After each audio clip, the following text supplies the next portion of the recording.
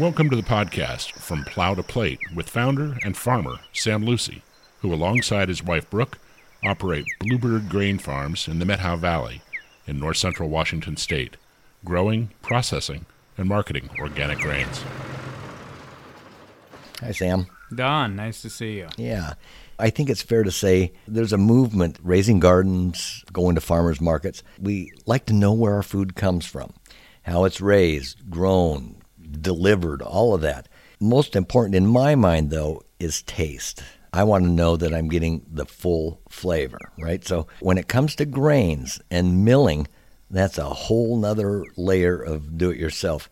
But most of us, we don't get into growing our own grains. So for grains and flour, we look to growers, well, like you guys, paying attention to those things that we would pay attention to. Organic, regenerative agriculture, and ultimately, that's going to lead to good food on the plate. So we've got a lot of ground to cover here. You ready to plow? Let's go for it. Let's roll some soil. All right. So what's going on? Wow. Yeah, there's a lot of ground to cover here. So what we've been doing for 16 years now at Bluebird, as you mentioned, producing, processing, fresh to order, grains, flours, and dry products. The premise behind Bluebird was treating the landscape with respect. And I've been fortunate enough to have been farming now for over 30 years.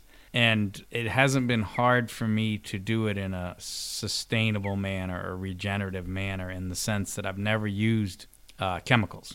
And I've been a certified organic grower now for over 20 years. So I haven't had to relearn, but I can tell you that every spring when I start farming, I feel like a real beginner. I forgot how much I used to know.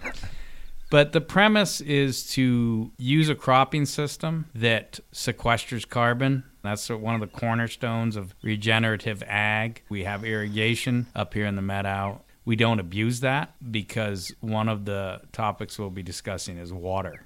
We're getting away from tillage a little bit, but we still do a fair amount of tillage. We use it for taking out our cover crops and incorporating the cover crops back into the soil. We use it pre-plant for weed control, and we do have one implement we use after the grain's up. We can do a little harrowing and weed control. And then in the fall, we use heavier tillage to incorporate all our straw, turning it back into soil, nitrogen. So basically, the idea is to keep the soil balanced, improve the tilth. And when I say tilth, I mean the prosperity of the soil, really. The more balanced the soil, the more mellow the soil is, the easier it holds water. You don't require as much water for your crops. It's already getting back to water, but we're going to save that. Yeah. And so that is the couple cornerstones to organic regenerative farming, which I'm going to use them interchangeably because a true organic system is regenerative. A lot of the folks that buy organic, I feel, are doing it primarily because they know there's no pesticides. Great reason to do it.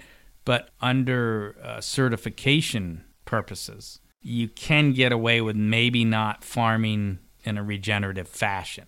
But if you're a successful, good organic farmer, you're sequestering the carbon out of the air and making it available to the soil.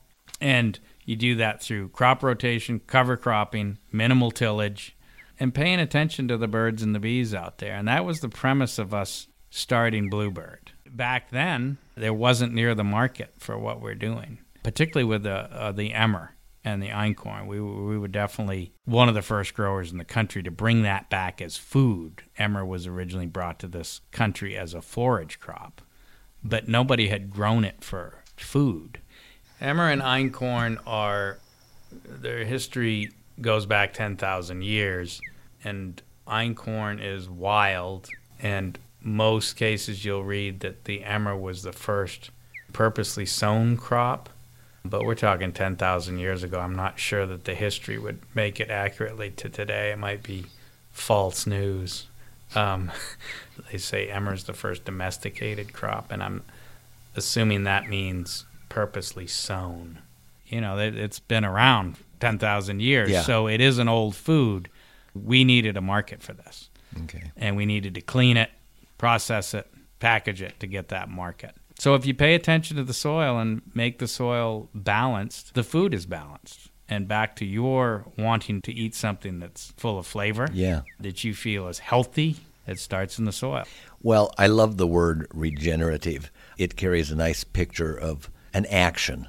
And I'm super interested in, all the mechanics of farming, all the activity that goes into Bluebird Grains, dealing with those whims of nature and all the challenging things that come along with growing anything, I guess. But maybe the place to start is this regenerative ethics, the organic ethics that you mentioned.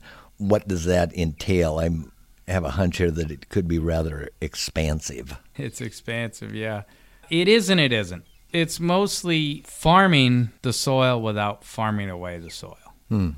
Most of the topsoil in this country has been farmed away. And farming generally is a very invasive activity. It's easier to take than it is to put back, particularly growing annuals. Grains are annuals. Paying attention to putting back as much as you take or more is paramount. And that leads to the food and the people caring about what they're eating, as you do. And I feel that regenerative agriculture pertains to the soil, but it also should be regenerating the community around food. And I feel that community starts at home, at the table. And one thing this pandemic, one of maybe the only positives, is that we were sitting around the table a lot more and cooking again. And breaking bread, so to speak, and forming a social community around food, which goes back to the soil. So it's a little more regenerative than just making sure the earthworms are happy. The wageless workers. That's what I call earthworms, and all the microbial activity comes to your table.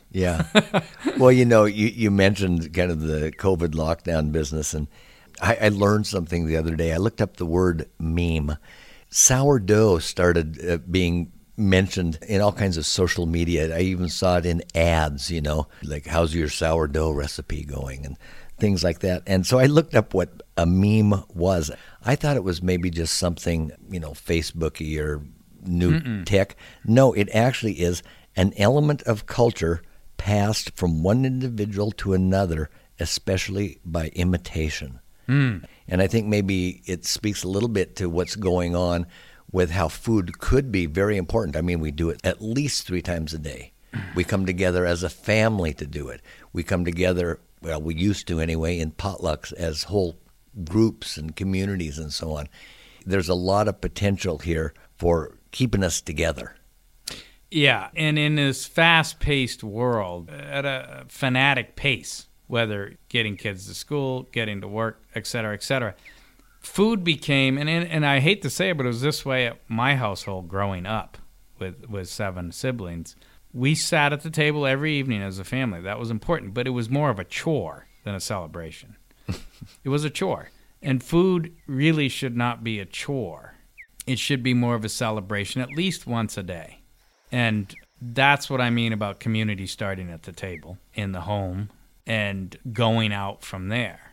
And if you can picture feelers going out around the soil and bringing it back, and kind of almost like a tide, in and out, going in and out, and hearing the waves, the planet waves.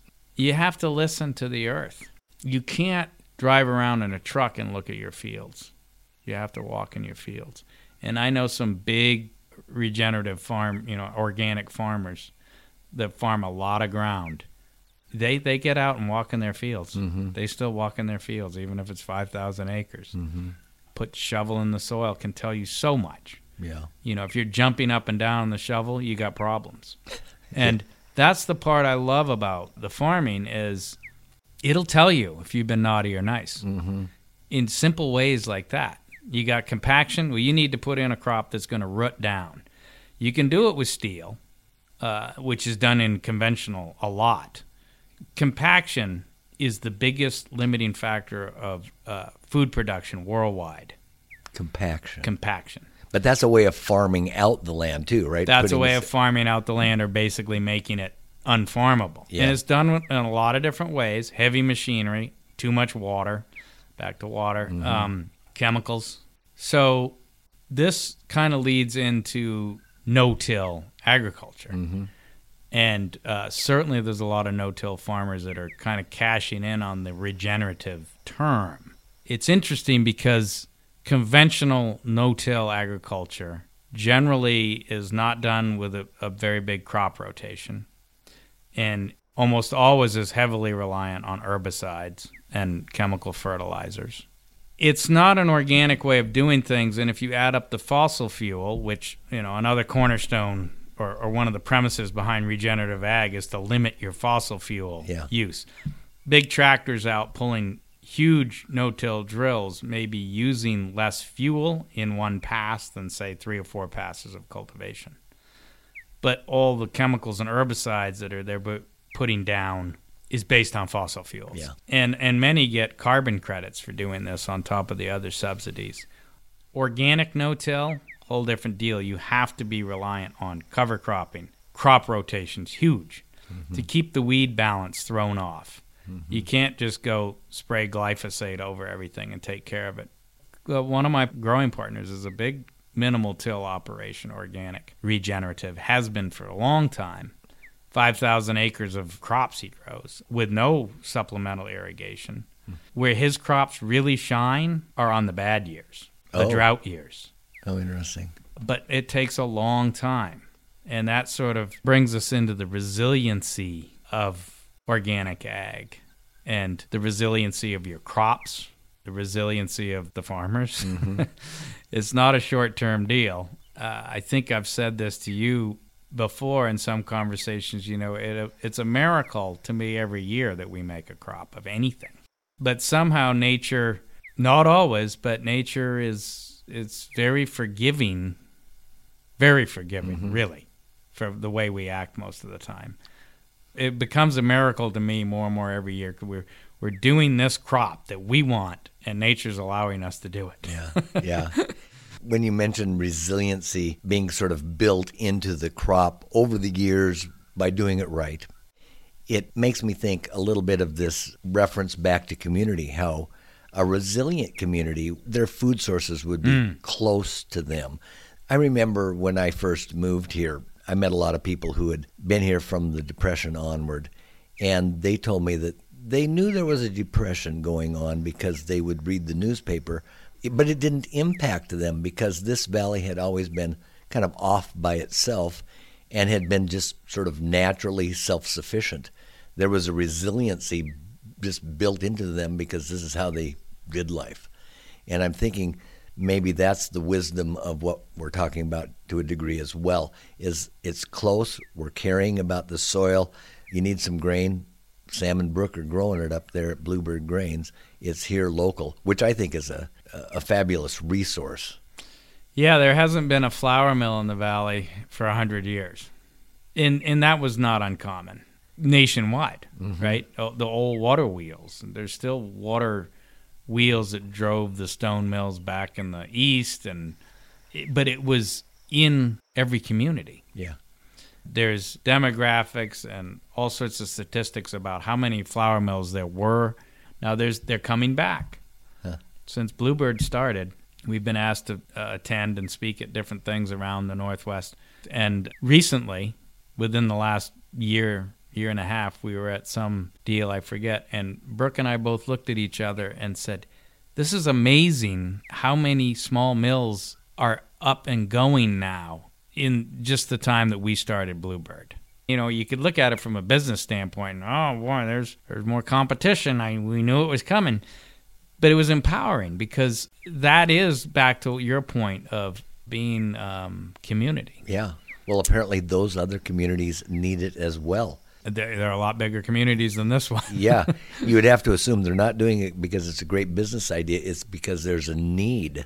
I think it's a little bit of a consumer education that's going on out there. The fact that all those mills were able to reseed into, a handful across the country of great big ones. They relied on highway systems and trucking and big marketing into grocery stores. People want something a little bit different now, and there's a different kind of market. And it happens to be kind of a mirror image of an older market that used to be. Yeah, and the thing you lose the most through consolidation of just about everything we might be able to agree on is quality control. Yeah. Quality control and in some senses pricing. And, organic regenerative food is so much more expensive than, quote, regular food. Well, if you cut out all the subsidies, organic regenerative is much more comprehensively reflects the true price of food. And that's something that's becoming more common nomenclature, if you will, to the consumer. And the consumer is going to decide in the end whether they want no-till that's might be producing whatever, or they want organic regenerative no-till. That's up to the consumer. Tasty, that's what I want. Yeah, and as you probably know, none of these cereal grains in the last 60, 80 years have been bred with nutrition in mind. They've been bred, but something else in mind. Well, most commodities, all commodities are based on volume primarily. Yeah. I mean, there's certain standards that have to be met, but there again is another topic. Again, now we've put a pin in water, I want to put a pin in subsidies because that's a subject I don't understand much. But one of these podcasts, maybe you can illuminate me a little bit. Yeah, well, that's certainly a huge factor on the playing field of agriculture. I'll leave it at that. Well, I've said for a long time, I don't care what it costs. If it's better, if it tastes better, if it's more like what I'd be doing in my home garden, which is raising it right up to full-blown maturity, harvesting it, that's what I want. I'll pay for that. That's just the cost of doing that business. I'm not interested in some not so tasty product. I want the real thing. The taste is really important, and we still are spending less than 10% of our income on food in this country, which is far different than a lot of countries. If we really were to go down this path further and get more and more of agriculture turned over to these healthy means of treating the earth, the cost of food would come down because there wouldn't be the need for the inputs. There wouldn't be the need for all the equipment that's used. I've been told by some conventional growers that organic's great, but you can't feed the world that way. And yet a lot of us organic regenerative growers look at it as it's the only way we can feed the world because we're trying to eliminate compaction. We're trying to eliminate the need for all the extra inputs, the water, all this. If we're trying to get the soil back as close to nature as we can, and yet there's that weird twist where, okay, Mother Nature, we love you, we're studying you, and yet we want to grow this. Yeah. Well, like you said, Mother Nature is pretty flexible. She lets you get away with it a lot of the times. It was brought to light this year, front and center, The supply chain was tested in, everything. I mean, some people were more concerned about toilet paper than food, which is its own irony. But the thing is, all these mills that have just come on in the last 5 years even, it was a boon for them. We're very fortunate. We were essential. And I don't say that in a crass way. It was interesting. No one could have planned this. We had no idea what to expect. And certainly the need for our goods spiked because you couldn't order a bag of flour from a big mill. Apparently, all over the country, there were store shelves that had no flour. Our supply system failed. That takes a little digging into and looking, well, why did this happen? My guess is it has something to do with consolidation. Yeah. And therefore, less community-oriented. And so this sort of brings us back into that circle of regeneration. Soil, food, people, back to that ebb and flow. Maybe it's not that weird. So that has been a nice little circle for a start here on Plow to Plate. We've got lots more pins and subjects we want to cover. Yeah, this sets the groundwork for what I'm hoping will be an informative series here that I'm looking real forward to. Bluebird Grain Farms, your source for the finest 100% certified organic ancient grains, fresh milled flour, and whole grain handcrafted blends. Bluebird's products are sown, harvested, and sun-cured with care and milled to order on the farm here in the Meadow Valley in northern Washington so that you can enjoy the most delicious plow-to-package grain that money can buy. Check out the website www.bluebirdgrainfarm.com, where you can learn more about their farming practices and shop on their online retail store for ancient grain products, local honey, sourdough starters, monthly grain CSA subscriptions, gift boxes, and more. That's bluebirdgrainfarm.com.